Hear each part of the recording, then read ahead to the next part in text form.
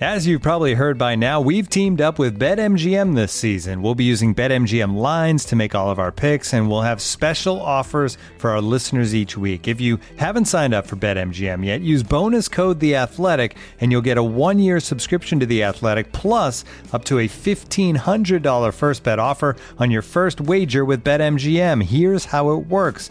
Download the BetMGM app and sign up using bonus code The Athletic. Make your first deposit of at least $10. Place your first bet on any game and claim your voucher for a 1-year subscription to The Athletic. See BetMGM.com for terms. U.S. promotional offers not available in D.C., Mississippi, New York, Nevada, Ontario, or Puerto Rico. Gambling problem? Call 1-800-GAMBLER. Available in the U.S. Call 877-8-HOPE-NY or text HOPE-NY 467-369 in New York. Call 1-800-NEXT-STEP in Arizona. 1-800-327-5050 in Massachusetts. 1-800-BETS-OFF in Iowa. 1-800-270-7117 for confidential help in Michigan. 1-800-981-0023 in Puerto Rico. First bet offer for new customers only in partnership with Kansas Crossing Casino and Hotel. Don't forget, if you haven't signed up for BetMGM yet, use bonus code The Athletic, and you'll get a 1-year subscription to The Athletic, plus up to a $1,500 first bet offer on your first wager. All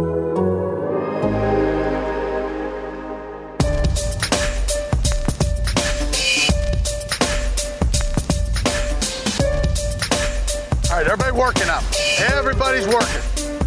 With that, time's yours.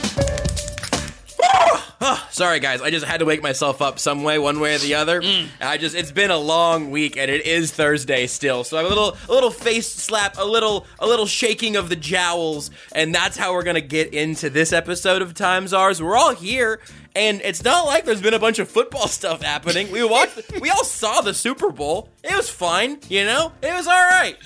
Good, congratulations, Rams. We're not talking about you at all. No actual Chiefs moves have happened, and yet, somehow, this has been just a really long stretch around the Kansas City Chiefs. So thanks for being here for this episode of Times Ours. I hope that intro didn't clip in everybody's headphones. I'm Joshua Briscoe, Nate Taylor, Seth Kaiser. We're all here. Nate, how you feeling?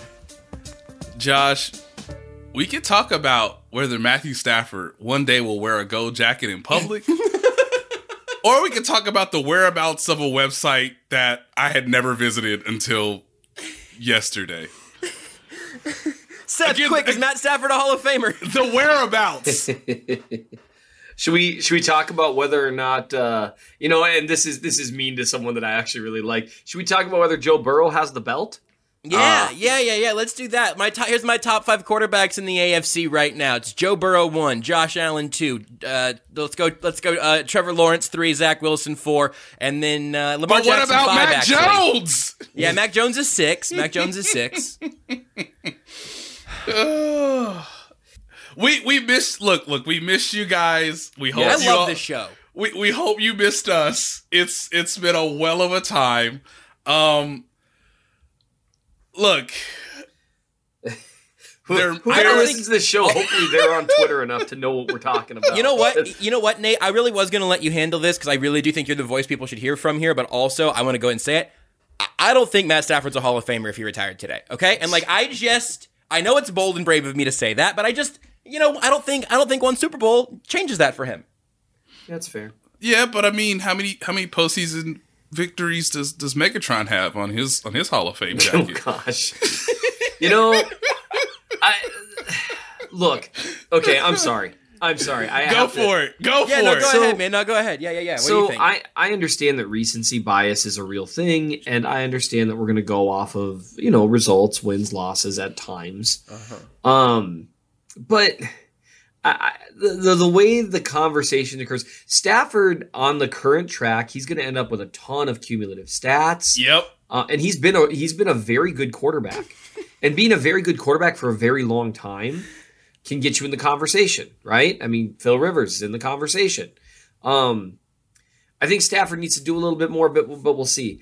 The Joe Burrow conversation, can I be real honest now that we're a couple weeks removed? Sure. Yeah, sure. This is the biggest thing that frustrated me about the Chiefs losing the AFC Championship. And this is dumb and it's selfish because it is all about how it affects me. But I knew this discourse would happen, and I knew it would set back the way we talk about quarterbacks by 5 years. I like Joe Burrow. Joe Burrow's a good quarterback. Here's the question that I would ask anyone. Who do you think is more important to that offense, Joe Burrow or Jamar Chase? And if the answer is a wide receiver, he's not a top 5 quarterback. And but Seth, he ran by Jalen Ramsey. He did, and that multiple times. Hey, Seth, the eye in the sky doesn't lie. My man was open. He was, and he was wide open. Man, Aaron Donald being inhuman. There's that whole Super Bowl is a really strong conversation for. In the aggregate, maybe coverage is a little more impactful over the course of an entire season. But man, in the playoffs, pass rush is like it is it. You know, like you rush the passer, those games end. Yep, that's the. I know we're way getting ahead of ourselves here, but this is good. I think we should do performance art and never talk about the thing in this episode. That was the true biggest takeaway, I believe, Seth. That is. Within the context of the Chiefs' upcoming offseason. Since Brett Veach said, hey, we need to improve the defensive line, similar to what the team did a year ago with the offensive line, and then you see one team sacked the quarterback 9 times, and the team that won the Super Bowl sacked the same quarterback 7 times. Mm-hmm. And you could honestly say 8 because the game ended basically on a sack. It's just he skipped the ball into the ground instead of eating it. So let's give him 7.5. And your team got 1 sack against the same quarterback. So yeah, coverage matters. It's really important. But whether it's the Rams, the Buccaneers, or the Chiefs from 2019, hey, pass rush is kind of important. Kind of make or breakish. Here's my last thing is that I saw someone on Twitter. Sorry for never knowing who said things on Twitter. I don't retain very much information. They said we should start calling the quarterback of the Los Angeles Rams Stat Padford. Ooh. And that just really, I don't think that's fair. I just think it's really funny. It is. It's both of those things. It's not even a little fair to poor Matt Stafford, but it is funny. It's just very funny. It's not fair that we all got off our 50-cent look like a full dollar bill jokes. That's not fair either, but it was funny. Also, fix the country, I think. Repaired the world. Someone tweeted afterwards, it's like, look, all you people in your 30s making jokes, none of y'all look the same either, and that hit me hard. Oh man, I wonder if I put on more weight than Fitty. Well, we've all been hit by inflation, yeah. And at least, we've all been hit by inflation. And at least he's still got muscles. Which, by the way, so Josh, I'm gonna ask you, and we're all over the place today. I apologize. I'm not apologizing. I'm not. I'm going to ask you to step aside for just a second. Oh, great. Nate, how old are you, my friend? Ladies and gentlemen, I am a smooth 34. 34, that's what I thought. I know I'm the elder statesman, but I didn't think it was by too many years. So, Josh, I'm going to need you to step aside while a couple of old millennials, some old heads, have elder a conversation millennials. About the Super Bowl halftime show being just tremendous. I sat in my living room by myself because I don't remember. Jazz was, I think, at church with the kids or something, which is appropriate because I was like, I can't let the kids see who I really am. Because you're Mom Spaghetti. I did not expect it. I don't listen to, I'm a Baptist. I listen to like hymns. I'm a boring dude. You don't even know Dr. Dre. I'm going to use vernacular that isn't even in anymore because that's how unhip I am. I forgot how much Lose Yourself slaps. Like, I was sitting there like, wow, Dr. Dre, man, Snoop Dogg is good at rapping. Whoa. I was transported. So, Nate, I had to ask you, my fellow elder millennial, did you have as much fun watching that halftime show as I did? Of course I did, it's like the way they let the music build. Yes. That's what gets in your heart, ladies and gentlemen. Screaming Mom Spaghetti in your living room is just incredible. And my 6-year-old son having no contextual knowledge. Yep, and that's the moment everyone screamed too. It's Mom Spaghetti. It was like, wow. Now I did not read upon obviously I knew what the set was, but I didn't know like 50 Cent was like a late arrival or a late add-in. Mm-hmm. So part of me was like, is that 50? I loved, my favorite part honestly was the Kendrick Lamar. Because I wasn't. Oh man, he was great. So hold on, Nate. I do hate to cut you off again. So Seth, Kendrick Lamar is a popular. Yeah, who was that young man? He was terrific. Yeah, so I wasn't sure what song he was going to pick because I thought he had the most variation as to what to choose from. And so, like, because you knew what you were going to get from Dre, you knew what you were going to get from Snoop. God bless Mary J. Blige. I forgot how great because they played No More Drama approximately 100 quadrillion times on the radio. Mm-hmm. And so, I mean, I'll admit, I got sick of it at that point in time. But then when it comes around on the other side, it was just tremendous. Yeah, I mean, it was a great show. What I would have wanted, which would have extended it, which maybe people are like, who cares? We would have watched a quarter of that and less of the third quarter, ladies and gentlemen. Once we got past he didn't just face mask this man and caught a touchdown. That was the funniest touchdown I've seen. Jalen Ramsey's like, what? What? I can't even focus on your guys' jokes about the game because I'm so interested in what Nate's about to say because I might be the same thing. I'm just hoping. I'm holding out hope. So outside of that one snap and my poor man who was like, hey, coach, who am I going in for? OBJ? Oh, I'm running an OBJ dig? Coach, I'm not OBJ. I'm not. Coach, it's a Super Bowl. Even I know I ain't gonna be running these OBJ digs the OBJ way. And coach. Is there no one else, coach? So after those two plays, the third quarter was abomination. Yes. So the thing that I was like stunned by, and my dad recognized the talent immediately, even though he has no idea who this person is. Yes. Was Anderson. Yes! Oh, Anderson. Yes! This is the right answer. On the drums. And I was like, just hand this man a microphone. Just let him do one yes, Lord. Just once. Just that alone, I would have been happy. Just give him the microphone. Yes. So basically, ladies and gentlemen, the one recommendation from me and Joshua Briscoe is to check out an artist named Anderson .Paak, who's excellent, terrific, wonderful. He does not have a bad album, but he's not at the level of Kendrick Lamar, Eminem, Mary J. Blige. Like, he ain't got there yet, but he'll be there one day.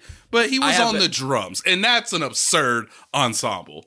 I have a weird flex, and then something I just want to know if you've heard, Nate. One is that I was familiarized with Anderson .Paak's music because I saw him. He was opening up for the rapper / like poet Watsky at a show in Lawrence in 2016. I just found the date. Wow. He was opening and playing drums for Watsky. That's how I found out about him. I was there for the Watsky show. Google a picture of Watsky, and you won't be surprised that's an artist I'm willing to give my money to multiple times. Will not catch you by surprise. I called him a rapper / poet. That's just where I'm at. But he was obviously phenomenal and playing drums for him there. I've been on the train since then. Here's my question for you: have you heard what Bomani Jones has said about the Silk Sonic project? Mm-hmm. Wrong man was in charge. Mm-hmm. Wrong guy was in charge. But it makes sense because if you're trying to make popular music, one guy is more of the popular music vein, which is why he was given control over the album. Yep. Just ended up musically, just ended up being the wrong guy. Now look, there are several tracks that I enjoy. I still will die on the hill of there was no better song made in 2021 than Leave the Door Open. Totally fair. Have you heard that? Have you heard that song? Are you asking me or Seth? I have. Seth. I was wondering. Don't stop it. You know I have it. Well, maybe I have actually. I have no idea. Every now and then I hear a song and I'm like, wow, that's a great song. Because, I live my life. I go out in public places sometimes. Leave the door open I'm sorry. There wasn't a better song that was put out into the world I guess from American music last year. There just wasn't. I'm sorry, ladies. I'm and sipping gentlemen. wine in a robe, Seth. Nothing. None of it. You mean devil juice? Oh, you got plans? No, I probably know it. I've been spending this whole time just Does the continuing to phrase think about music. "smooth like a newborn" mean anything to you? New like a newborn. I mean that I need to consider felony charges. Oh man, he's freshly shaved, dude. He's just shaved. Oh.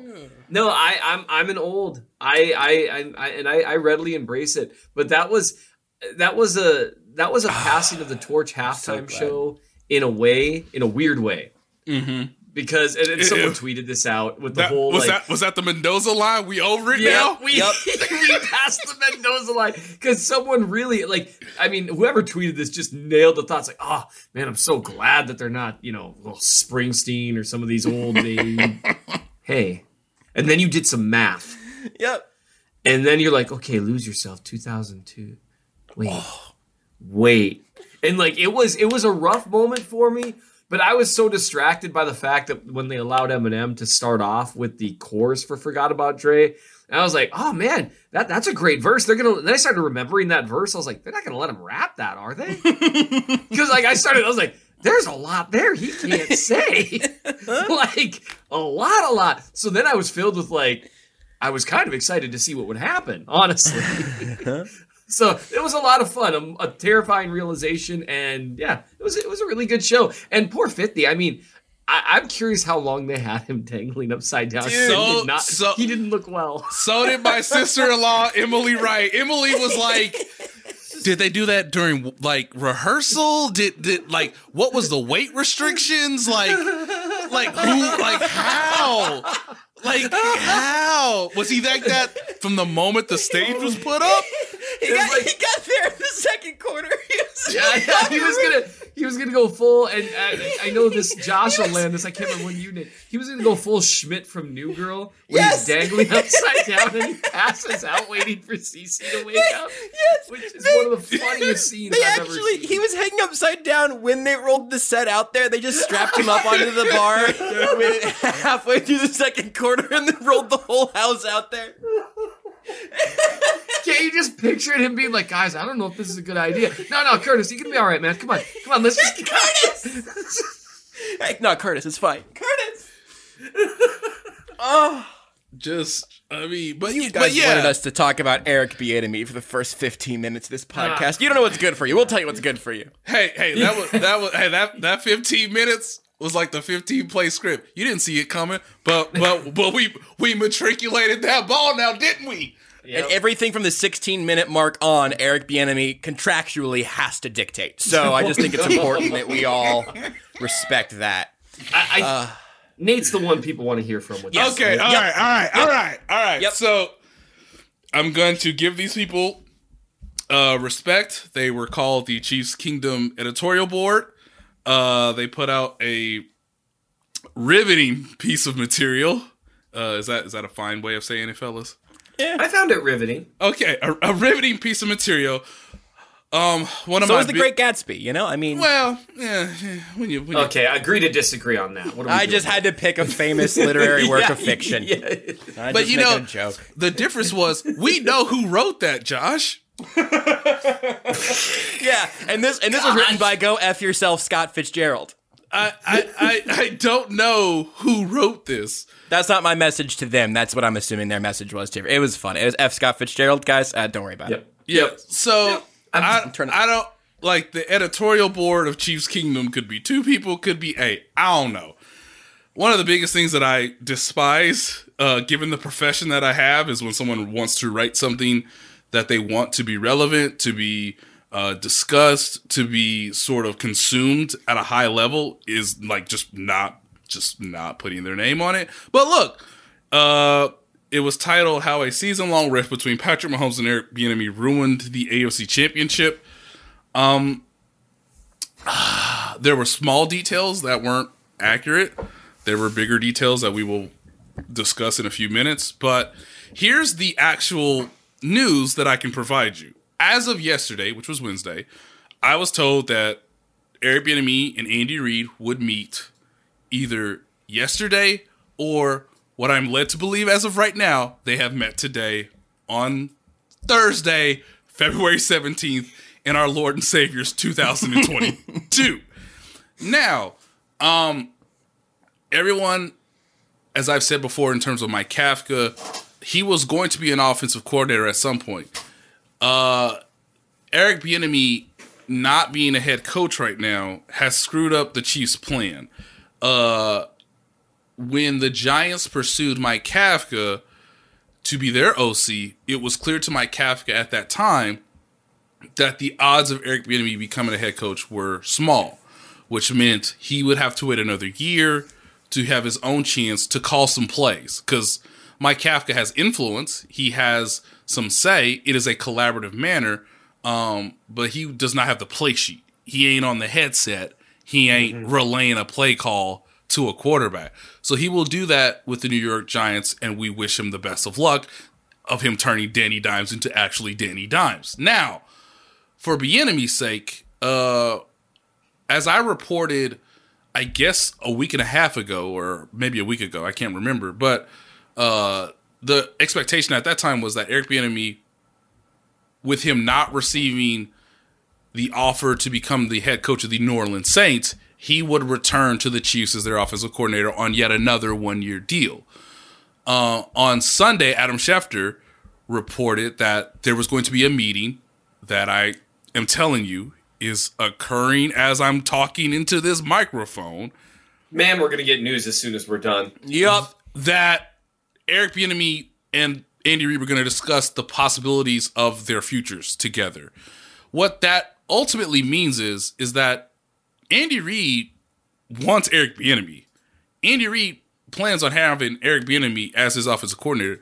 I think as of right now, the decision comes down to what does Eric Bieniemy feel comfortable with.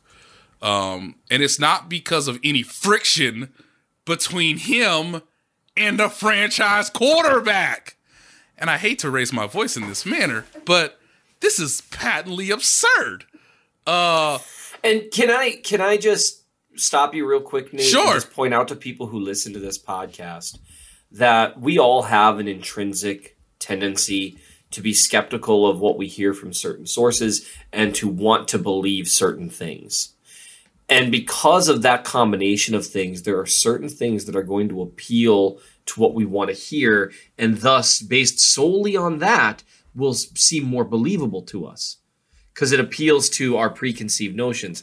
And I would just note for anyone listening to this right now, keep in mind the person to whom I am speaking, who is speaking into your ear holes, is someone who broke multiple things, has broken multiple little tidbits here and there that aren't anywhere else. And this is just, Nate, I don't know. I know you don't need me to defend your bona fides, but I know exactly what people will do with this type. Well, they're just circling the wagons and protecting their sources and all that stuff. I would just note that when everyone in the world was writing, well, the Chiefs are releasing Kareem Hunt, we kind of know what happened, not really. You wrote like a 5,000-word article with details that literally no one else had.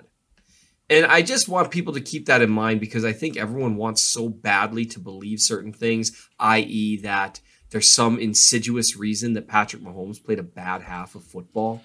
And we don't want to credit the Cincinnati Bengals for making any adjustment, because they were giving up 1,000 yards every drive. They were. It was bad. Hey, guys. So, 4 drives, 3 touchdowns, 1 yard line. Like what?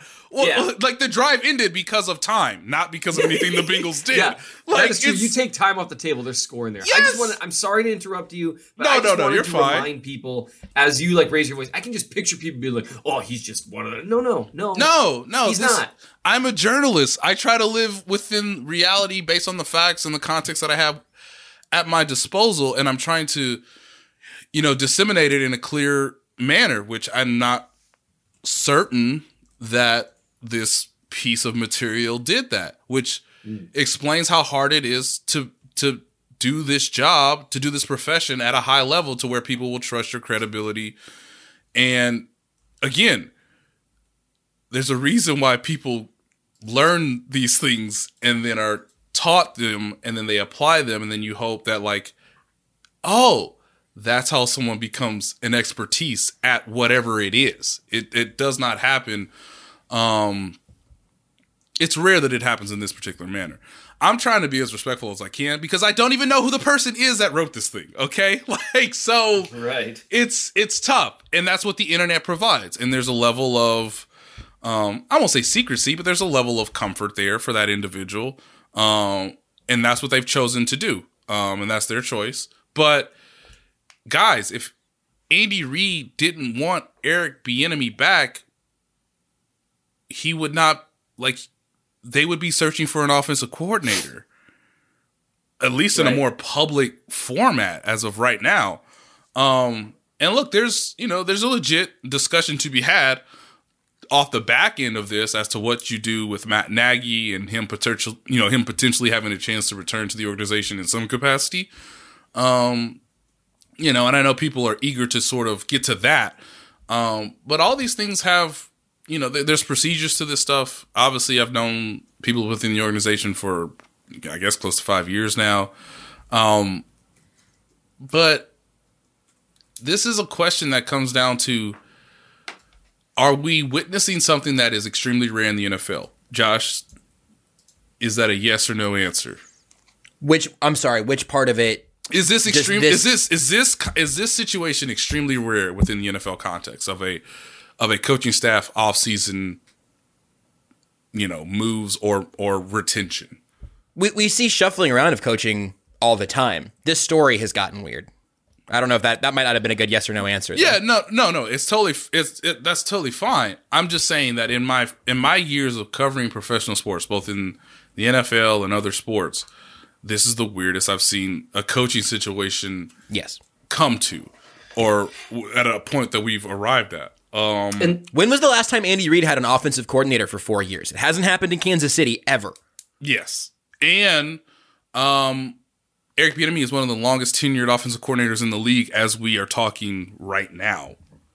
On also, maybe, again, you can split your credit among Mahomes and Andy Reid as you wish, on the hottest streak that an offensive coordinator has maybe ever had? For an offense for a 4-year period? It's hard to do better than they've done over a 4-year stretch as an offense. Right. Mm-hmm. Yeah. So let me try to keep this, as factually as I can, based on what I've said earlier. Eric Bieniemy, as of right now, is still the offensive coordinator, even though he does not have a contract. Now, he can sign another 1-year deal, and they can go through this whole process at this time next year if he does not become a head coach. Now, Bieniemy and the Chiefs can decide to part ways, which is definitely an option that is still on the table, which will then lead to Andy Reid having to find a new pass game coordinator, offensive coordinator, and quarterback assistant, because I think Andy Reid wants to have as many legitimate quality voices and coaches as a part of his offensive staff, especially if there's little continuity with Eric Bieniemy moving on. Again, what I reported about 10 days ago or so was that the expectation at that time was that Eric Bieniemy would be back for another 1-year deal. That is still a possibility. One thing that I would try to get people to understand is you have to think about it from everyone's perspective, not just Andy's, not just Eric's, not just Patrick's. Travis Kelce, I believe, said during Super Bowl week that, which is what he's told me before in on the record, off the record stuff, just like Eric Bieniemy is immensely important. Let's not forget the fact today that Tyreek Hill responded to this piece of material by saying that Eric Bieniemy is one of the best coaches in the building. I wrote in my mailbag last week that players love him, including Patrick Mahomes. So you can argue with somebody, you can have a disagreement with how a certain situation went in an important football game, but you can still love them and continue to work with them or find the situation to not be as dire as this piece of material suggested. But lastly, from Eric Bieniemy's perspective, he has one of the best jobs in the NFL. And I don't know how people are forgetting that or not willing to acknowledge that. As the offensive coordinator of an Andy Reid offense that is quarterbacked by Patrick Mahomes, that has future Hall of Famers such as Tyreek Hill and Travis Kelce, and the success that Josh has mentioned earlier, Eric Bieniemy has a better job than a third of the NFL head coaches right now. And so it is not the prestige, it is not the power, it is not the ability to lead men the way he would like. But in the conversations I've had with people, everybody has to remind themselves that as long as Eric Bieniemy wants to continue coaching, he has a better job than Dan Campbell, period. Now, Dan Campbell has a better impact on the future of the Detroit Lions. I can't argue that. But in terms of the success rate and what the job entails, sometimes it's okay for fans to have to realize that sometimes it's better to be a coordinator than to be a head coach. And if they're not offering you the chance to be a head coach, well, continue to have success with the job that you are given. And so it would be surprising to me to some degree if the Chiefs had to move on from Eric Bieniemy, but that also might be Eric Bieniemy's decision, which people should respect. And also, I'm sure the Chiefs will if that becomes the case. But this, I don't know, for a team that was in the AFC Championship for the fourth straight year in their home stadium for the fourth straight year, something that has never happened in NFL history before,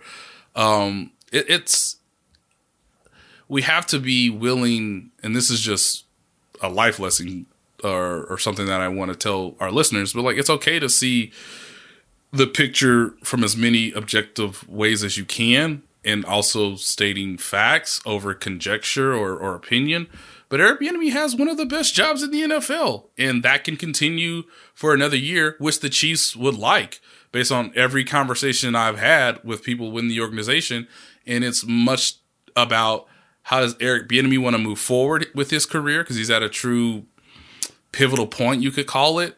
But Andy Reid respects Eric Bieniemy and has been frustrated to its wit that he hasn't been given a head coaching job.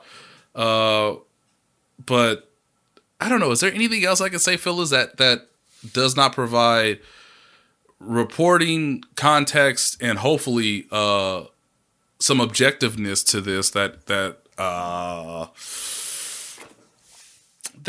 I guess had everybody in a tizzy for less than 24 hours. Yeah.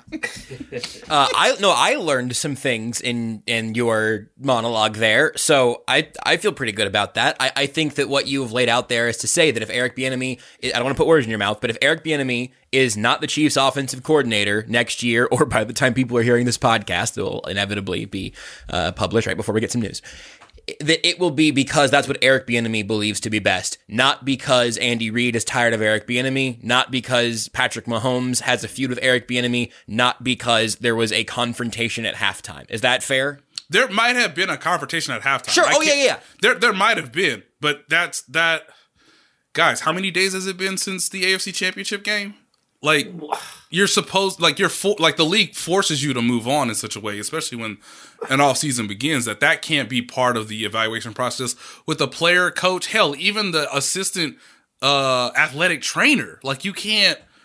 It would be unwise to operate in that sort of thought process. We've seen Tom Brady and Josh McDaniels scream at each other. Travis Kelce shoved Eric Bieniemy on the sideline. They won the Super Bowl like 4 months later. Yeah, and one of the people that he gave a big bear hug to was Bieniemy. Yes. I mean, look, I understand that sports aren't the same at all levels, obviously, right? In the pros, things are obviously very, very different. But I can't think of any team I was ever on, and I didn't play that long. I only played in high school, only played basketball, where you didn't end up with some tension at times. And based on everyone I've ever talked to that's played at the pro level, I mean, they're coworkers. And sometimes they're not going to get along. And maybe your coworkers aren't always people you're going to hang out with. And I'm not saying any of this is true about Mahomes and Bieniemy, right? But it means that sometimes you're going to fight. Sometimes, I mean, crud, I literally today, as we record this, I almost got into a shouting match with a coworker over a way to proceed on a child protection case. That happens. And so I think people really, really, really want to, like you said, Nate, they want to not give Cincinnati credit. They want to have answers for a bad half of play from Patrick Mahomes. Mm-hmm. And they're mad because the Chiefs didn't make the Super Bowl. I get it. They should have won that game. I've rewatched that game like 5 times now, most recently to review Orlando Brown snaps. They should have won that game. I think they were the better team. But hey, Cincy beat them twice in a month. Good for Cincy. Maybe they just matched up poorly against Cincy. Maybe Cincy had a really good defensive game plan. Those things can all be true. And sometimes it's just really, really, really, really, really, really, really hard to make the Super Bowl 3 years in a row. Because sometimes you just don't have it. And by the time you're in the AFC Championship, you're playing a really good team. And if you don't have it, we talked about it all season, right? And this is maybe why it bugs me is all season, we talked about the fact that the Chiefs were a really, really good team with consistency issues and how that could really hurt them in the playoffs. And then that happened, and everyone's like, wow, we need answers. It's like that. It's exactly what they were all season. You know what we just saw it a few weeks earlier against the Steelers. They were a really good, really inconsistent team, except in this game, 2 things were different. They stunk in the second half on offense instead of the first quarter. They stunk a little longer, and they stunk against the Bengals instead of the Steelers. Yeah. That's just how it that. And so, hey, let's talk about revamping the offense. Let's talk about figuring out some things. But it's not like this is the first time we've seen something like this. They've been inconsistent all season. And I think people so badly want there to be some underlying thing that's fixable, right? Yes. Because if Eric Bieniemy's the big bad, well, it looks like he might be on his way out. So if he's the big bad, oh, yay, we're saved and we're back to everything. And oh, Andy Reid's the only one calling plays during the script, but then everything else isn't Andy Reid. And that's why it's so much better. And because it's all these answers. And I would just tell people, this is just my advice. Anytime you read or hear something that's exactly what you want to read or hear, maybe be a little bit skeptical.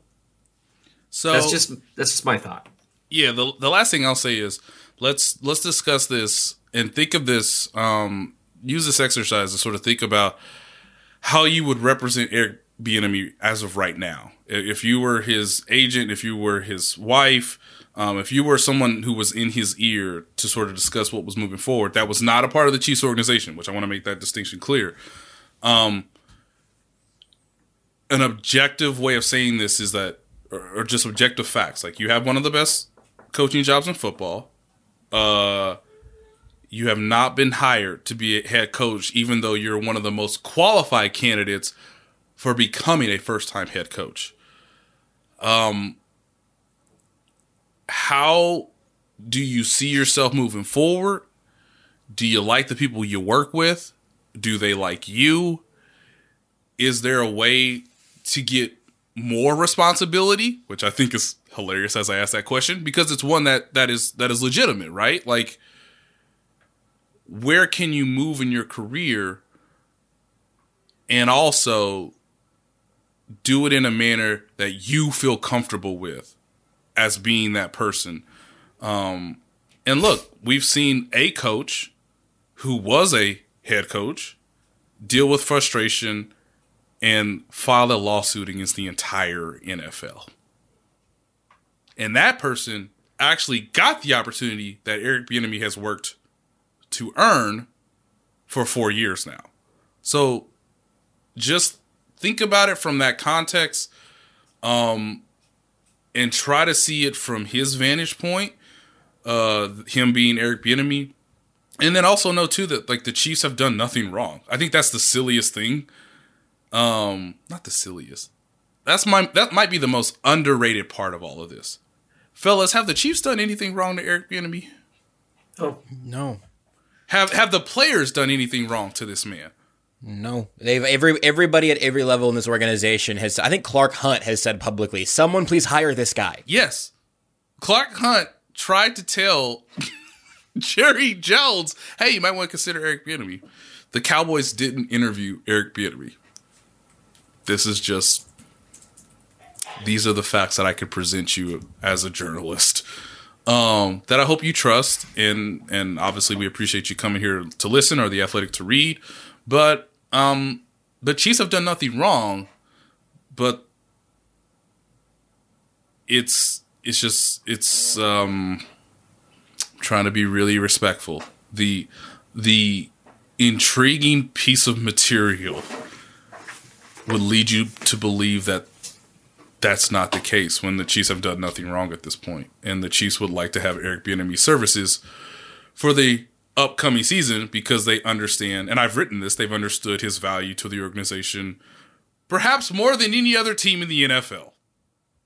Looking for an assist with your credit card, but can't get a hold of anyone? Luckily, with 24/7 U.S.-based live customer service from Discover, everyone has the option to talk to a real person anytime, day or night. Yep, you heard that right. You can talk to a real human in customer service at any time. Sounds like a real game changer if you ask us. Make the right call and get the service you deserve with Discover. Limitations apply. See terms at discover.com/creditcard. And now, two pigeons bemoaning the fact you can stream DirecTV satellite-free. You see this? A family watching baseball on DirecTV with no satellite dish in sight. Let's heckle them. You call that changing the channel? Choke up on the remote, buddy. I hope getting all these games on DirecTV makes up for your mother not pre-chewing your sunflower seeds. DirecTV has the most MLB games. Visit DirecTV.com. Claim based on total games offered on national and regional sports networks with choice package or higher. Availability of RSNs varies by zip code and package. High-speed internet service required. Terms and restrictions apply. When you need mealtime inspiration, it's worth shopping Kroger, where you'll find over 30,000 mouth-watering choices that excite your inner foodie. And no matter what tasty choice you make, you'll enjoy our everyday low prices, plus extra ways to save, like digital coupons worth over $600 each week. You can also save up to $1 off per gallon at the pump with fuel points. More savings and more inspiring flavors make shopping Kroger worth it every time. Kroger, fresh for everyone. Fuel restrictions apply. Nate, you are a respectful and respectable journalist, and I am not. So I will be a little bit less of all those things, just real quick, because I don't necessarily want to spend a lot of time on this, but it's something that's really been stuck in my craw today, especially. If you are going to put something out onto the internet as a bombshell piece of journalism that has transcribed conversations from the sidelines and details in it that you would have to think, well, for this to be true, they've got to have all the receipts, right? If you are going to present that, but also have some things that within minutes are objectively proven untrue by other people with something to lose in terms of like their name or reputation, you've done a disservice to the people reading your piece because you put the burden of responsibility and the burden of the discernment on readers who you're supposed to be serving in that instance.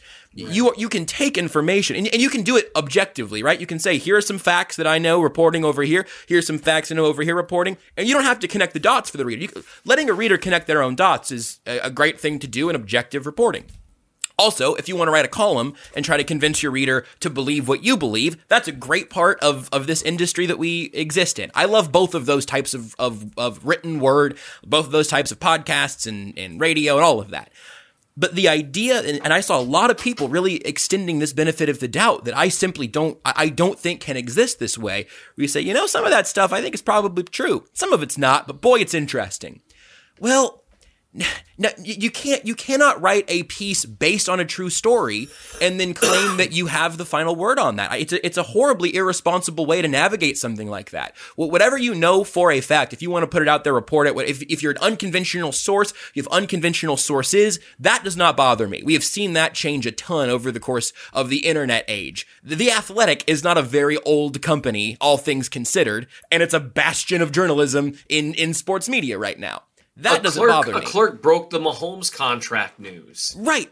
And she, you know what Katie was? Shout out to Katie. Yeah, Katie was right, and she put her name on it. And she didn't.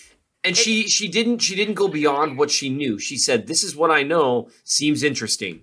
Right, and she didn't immediately follow it up with, and I only saw those bottles, so Chris Jones is never getting a contract extension, which is what it would have been. Like, just say what you know, get what you know, make sure you know it, and then put it out there as fact. You are not gonna catch me out here putting things out as facts that I do not know as facts. And again, I'm not a newsbreaker. That's mercifully not a part of my job very often. But editorialize or report. Or if you want to do some reporting and then say, here's where I began editorializing, you can even do that. But if you have some amount of credibility, it is on you to be the one that is telling the reader what's what. Here's what I know. Here's what I think. We do that on this show all the time. You just have to label it. You have to label it truthfully. Otherwise, you end up in this space where people don't know, hey, was this thing 100% true or 5% true or 25 or 55 or 75? All we're left to do then is to guess. And at that point, in my eyes, you have lost your credibility. Especially whenever then people turn it into what you were saying earlier, Seth, of, well, hold on, all of these reporters with their names on things haven't said anything yet. They must be afraid. Man, these are our jobs, and these are our names and our reputations. Like, of course, we have all three of us here have more writing on our reputations covering this team and talking about football because our name is on it. It is directly tied back to us. We have to be held accountable for our dumb things we say and do, of which there are plenty. Accountability is a good thing in that regard because it keeps us from talking out of our roof. And and maybe this is a larger journalism issue in the internet age. Maybe my frustrations extend far beyond this, but that part of it has really rubbed me the wrong way, where I don't feel the need to be terribly respectful of something that I think we've all now seen and heard you saying what you know, Nate. Putting out a bunch of ideas and saying some of them are true, you guys figure it out, is a really unfair place to put a reader in.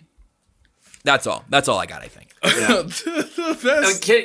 Can I just... Yes, go ahead. My only thing, I know that we don't have a whole lot longer.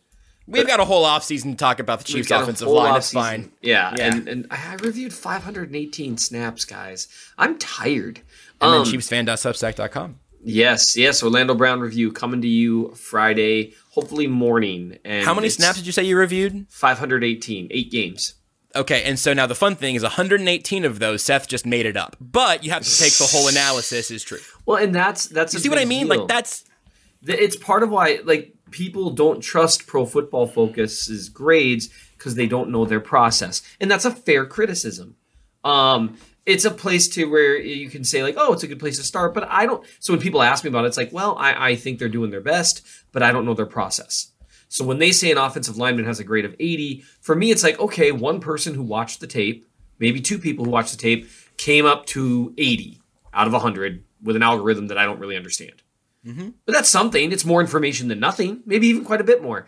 But one reason why I talk about how I do what I do so often and why I show what games I looked at and how many snaps and this, because there's accountability there. And that matters, right? Because otherwise, look, if I just wanted to make up crap, I could easily just watch a handful of snaps from 8 different games. Mm-hmm. Take a screenshot from it with my preconceived notion, or a little video clip, and claim that me showing one snap of Orlando Brown getting beat by Trey Hendrickson shows that Trey Hendrickson owned him in that game. And you know what? At this point in my career, people would believe me. Mm-hmm. But it's because I haven't done that I'd like to think people believe me. And taking shortcuts isn't a great way to go. And that's where I think, and people view this as disrespectful. Well, I'm sorry. But to me, when you extrapolate facts, that's problematic. And I think that's where people need to, it really does matter getting it right. And that's just something that, because these are people. Yes. You know what I mean? Yeah. Like Patrick Mahomes tweeted today about how weird people are. And that was in direct response because how people talk about him and his fiance. And man, that would tick me off if I were him. But these are people. And so I the whole thing makes me a little bit uncomfortable. And I just wanted to, on a lighter note, I could be wrong here. I don't know if there is a contract in the NFL that gives an offensive coordinator or defensive coordinator play calling rights away from the coach. I'm not aware of one of those existing. Maybe it does. I don't know. But let me just tell you, when it comes to the Kansas City Chiefs, Nate, who has all the juice in that building? Oh, actually, can I, because there's a specific phrase I like to follow here. Hey, Nate, how much of the vote does Andy Reid get, according to every person who's ever worked for the Chiefs? They publicly say it's 51%, but we all know it's in practice it's more than just 51%. There is that dude in that building. And he listens to Brett Veach on scouting stuff, and they Veach is the GM. Andy Reid learned his lesson about managing personnel in Philly. But the number of people who are willing to believe that Andy Reid is going to give up a lot of that is interesting to me. That's the only thing I'd say on that. I just want to shout out. Can we get her full name in here, fellas? I'm not great at pronouncing names if I don't know them off the top of my head. Katie Camlin, is that right? Yeah. Okay, I always get nervous when I'm pronouncing somebody's I'm horrible at last pronouncing people's names. I ask people with very normal names how to pronounce them sometimes, just because I get afraid that I'm going to call. Here's Kermit Kermlin. It's like, wait, that's not. You say Kerblin? Yes. That's not right. But yeah, as we mentioned earlier, Katie Camlin, exclusively, right place at the right time. Was able to say, hey, the Chiefs are going to lock up Patrick Mahomes, or give the, sort of the tip that, hey, this appears to be headed in motion. One of the best parts that we get to do as media people, as reporters, broadcasters, analysts, we get to inform the public. It is a service. And hopefully people, when they receive good service, can acknowledge it and then have a greater appreciation for it. And one of the best things about Katie's experience was like, oh, there's so much that goes into this. And we're like, yeah. and it's cool. And so, what I hope our listeners get from this, much like I hope from any episode, whether it's during the season, in the off season, obviously reacting to something as it's happening that is obviously newsworthy, is like there's an appreciation for all the work that has to go on in this profession to do it at a decent level so that you have more information about the team that you care for, about the team that you give season tickets to, or pay money for season tickets to, or pay money for God knows what, single game tickets, jerseys, like trips to, I know there are people who booked trips to LA and then subsequently had to unbook those things or just move those. We're the Super Bowl next year. Can I just move? Can I just move my assets 1 year later? So I just, when somebody mentions her name, I just remember years back just how cool it was for people to say like, oh, now I have even a greater respect for reporters or for people who are trying to provide proper context and information at a rapid pace compared to when I first got into this thing. There was no Twitter, kids, when I first started. Now we doing this at such a fast pace that, you could skip steps or make mistakes, and that's understandable because we're human. But I just, I'm always appreciative that there are, in my belief, more people like Katie and less people who are unwilling to put their name on something and are unwilling to acknowledge the expertise of others before trying to, insert themselves into a discussion, but obviously do something that is honestly kind of slanderous to somebody's reputation. Kinda. Yeah. Kinda. Do you guys know that F. Scott Fitzgerald's full name is Francis Scott Key Fitzgerald? I did not know that. Did you know that Francis Scott Key is Francis Scott Key Fitzgerald's distant cousin? What? I know. Huh. It's crazy, right? Huh. I just felt like we needed a segue. I've had that tab open for a while. Let's, you guys want to talk about other Chiefs things for a little bit before we wrap things up? I got a couple minutes. We got a couple minutes to do that. I want to circle. You know what? Let's do this because I think actually, Seth, you'll probably lead us into this in terms of something that Nate wrote about in a team piece up on The Athletic. But you wrote over on the Chief of the North newsletter your If I Was Brett Veach Part 1, looking at what the Chiefs should do, can do, need to do. People should go read it. We've talked about this. It's a fun piece, even though it didn't necessarily require the 900 hours of film watching that the Orlando Brown Jr. review brought. Go read that one also when it's up there because that's a lot of snaps. Long. It takes so long, guys. All right. But you did take a few things on from the off-season plan side, and I'd love it if you'd pick one or two that you think is most interesting or most important. And one of them, I know, is something that Nate's written about.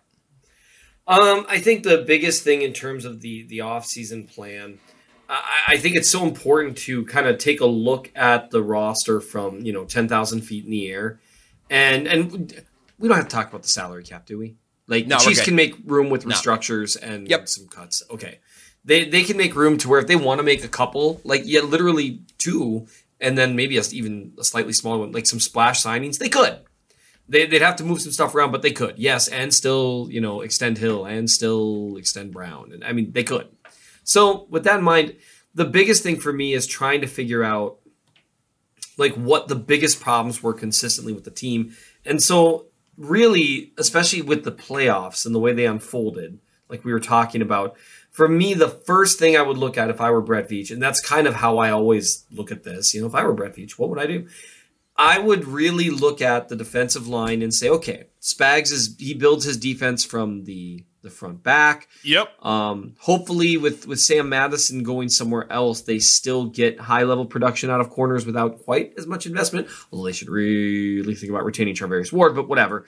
They want to work from the front back.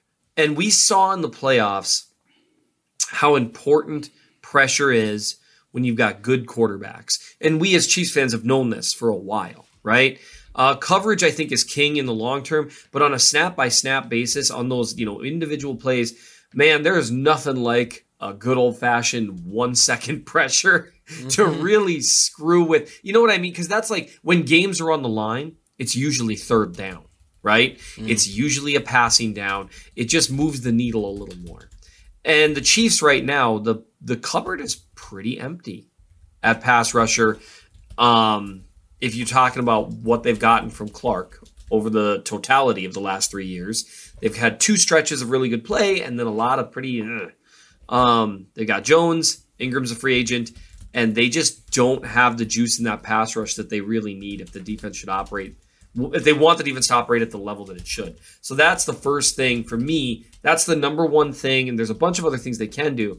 But if they really want to jumpstart the defense, and for as much of the conversation as the offense gets, it was still top 3 in offensive efficiency. Again, the offense is good. If they really want to jumpstart the defense, I think the pass rush is where you do it the most. And they could make some aggressive moves there. So that's the first thing I'm looking at this offseason. Now, Seth, or Nate, this is crazy, but I just was scrolling through on theathletic.com, and you and 31 other reporters covering their teams on The Athletic have done a little piece looking at each team's position of greatest need. And I'm curious, I haven't read it because I don't read, but I'm curious what position group you think is of greatest need for the Kansas City Chiefs. It's the team. It's the unit that was part of the reason the Chiefs only had 31 sacks this season in a 17-game season. Whew, that is underwhelming. And a pretty high blitz percentage again this year because Spags. Yep, because Spags gonna spag. That's not even a bad thing. It just makes the sack numbers even worse. Yes. Yes. So it is the defensive line. Whoa! What?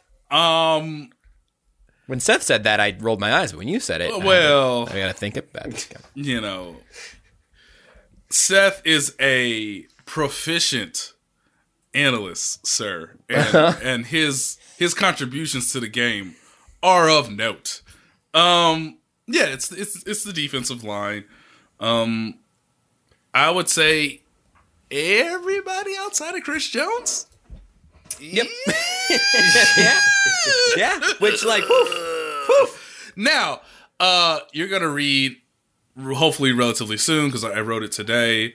But I looked at, there are 21 unrestricted free agents on the Chiefs. One of the more interesting ones is Melvin Ingram. My thought there, which I'm kind of giving away now, is, hey, the Steelers signed him for 1 year, $4 million with some voided years so that they could, cap wise make it work, because he played well in 9 games and got the 1 sack on Joe Burrow in the playoffs. How about a 1-year, $6 million deal with some incentives along the way to encourage you, which was more than the Chiefs offered last time in free agency when it came to Melvin Ingram, which is why he signed for 1 year, $4 million, with the Pittsburgh Steelers. So there's a case to be made there. But yeah, outside of Chris Jones, there could be a lot of shuffling with that group. One other guy and position group that I wanted to touch on is Seth. You wrote a little bit about the secondary as a whole, both cornerback and safety. Well, let's go the other way around here because I'm going to ask every episode. Nate, have you anything new on the Tyrann Mathieu front? No, this is going to go all the way up until free agency is my understanding as of right now. Get ready, y'all. Get ready for. I'm not ready. Just get ready. It might not be pretty, and I want people to understand this too. He might be the highest paid safety a month from now, and I'm not joking. Now, should a team do it? But that's free agency, ladies and gentlemen. You out here bidding against other teams' bids, and things get out of whack, and he might be the highest paid safety a month from now. How does that make you feel, Seth? I don't know if that's the route that I would go in terms of resource allocation. In terms of highest paid, I think. Well, some team gave Jamal Adams $17 million a year, and where they at? Yes, they did. And they make mostly good decisions. And right? where are they at? Who is them? Yeah. I think Tyrann Mathieu does so much for the defense. He does a number of things that are important. I just don't know, again, if that's the way I would allocate resources based on everything else that's going on, based on some of the safeties that are available on the market, based on Matthew's age. Yeah, he's 30. He's going to be 31, I believe, later this year. Yep.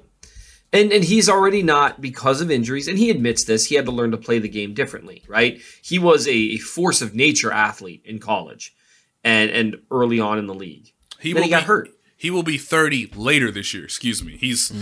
It's a funny thing we do at The Athletic where we give what Sheil Kapadia does, which I would also recommend. He's come up with his top 75 free agents ahead of free agency. If you're a Chiefs fan, you're like, Orlando Brown ain't gonna be on that list, right? right. Like free agency starts on March 14th. He ain't gonna be on that list, right? You can just remove him from the webpage. But as of right now, he's technically a free agent, ladies and gentlemen. But the way Sheil Kapadia has done it is, what is your age when next season begins? And Tyrann Mathieu will be 30 when that occurs. Yeah, and so it's not like he's ancient, but it's at least worth noting. And so I just, it would be interesting to me if that's the route they went in terms of resource allocation, because the salary cap is super flexible. We always joke that it's fake. It's not entirely fake. What's important, it's not really about what you spend, it's who you spend it on. And for as much as Tyrann Mathieu has done for the Chiefs over the last 3 years, which has been a lot, a ton. The question is, do you think he will do as much over the next 3 years? And if not, then you can't really do that. You don't do contracts based on what they've done. You do it based on what you think they will do. Go ahead. No, that really was it. I was just saying "and" for no real reason. Sorry. I'm so sorry. One possibility to give Chiefs fans hope, and hold this to your heart. I know it snowed today in Kansas City. I know it's cold. Warm yourself up with this in your blankets, with your hot cocoa, and your footsies. What about a possible 3-year deal that quietly is a 2-year deal masquerading as a 3-year deal? Yeah, that's a different gig. And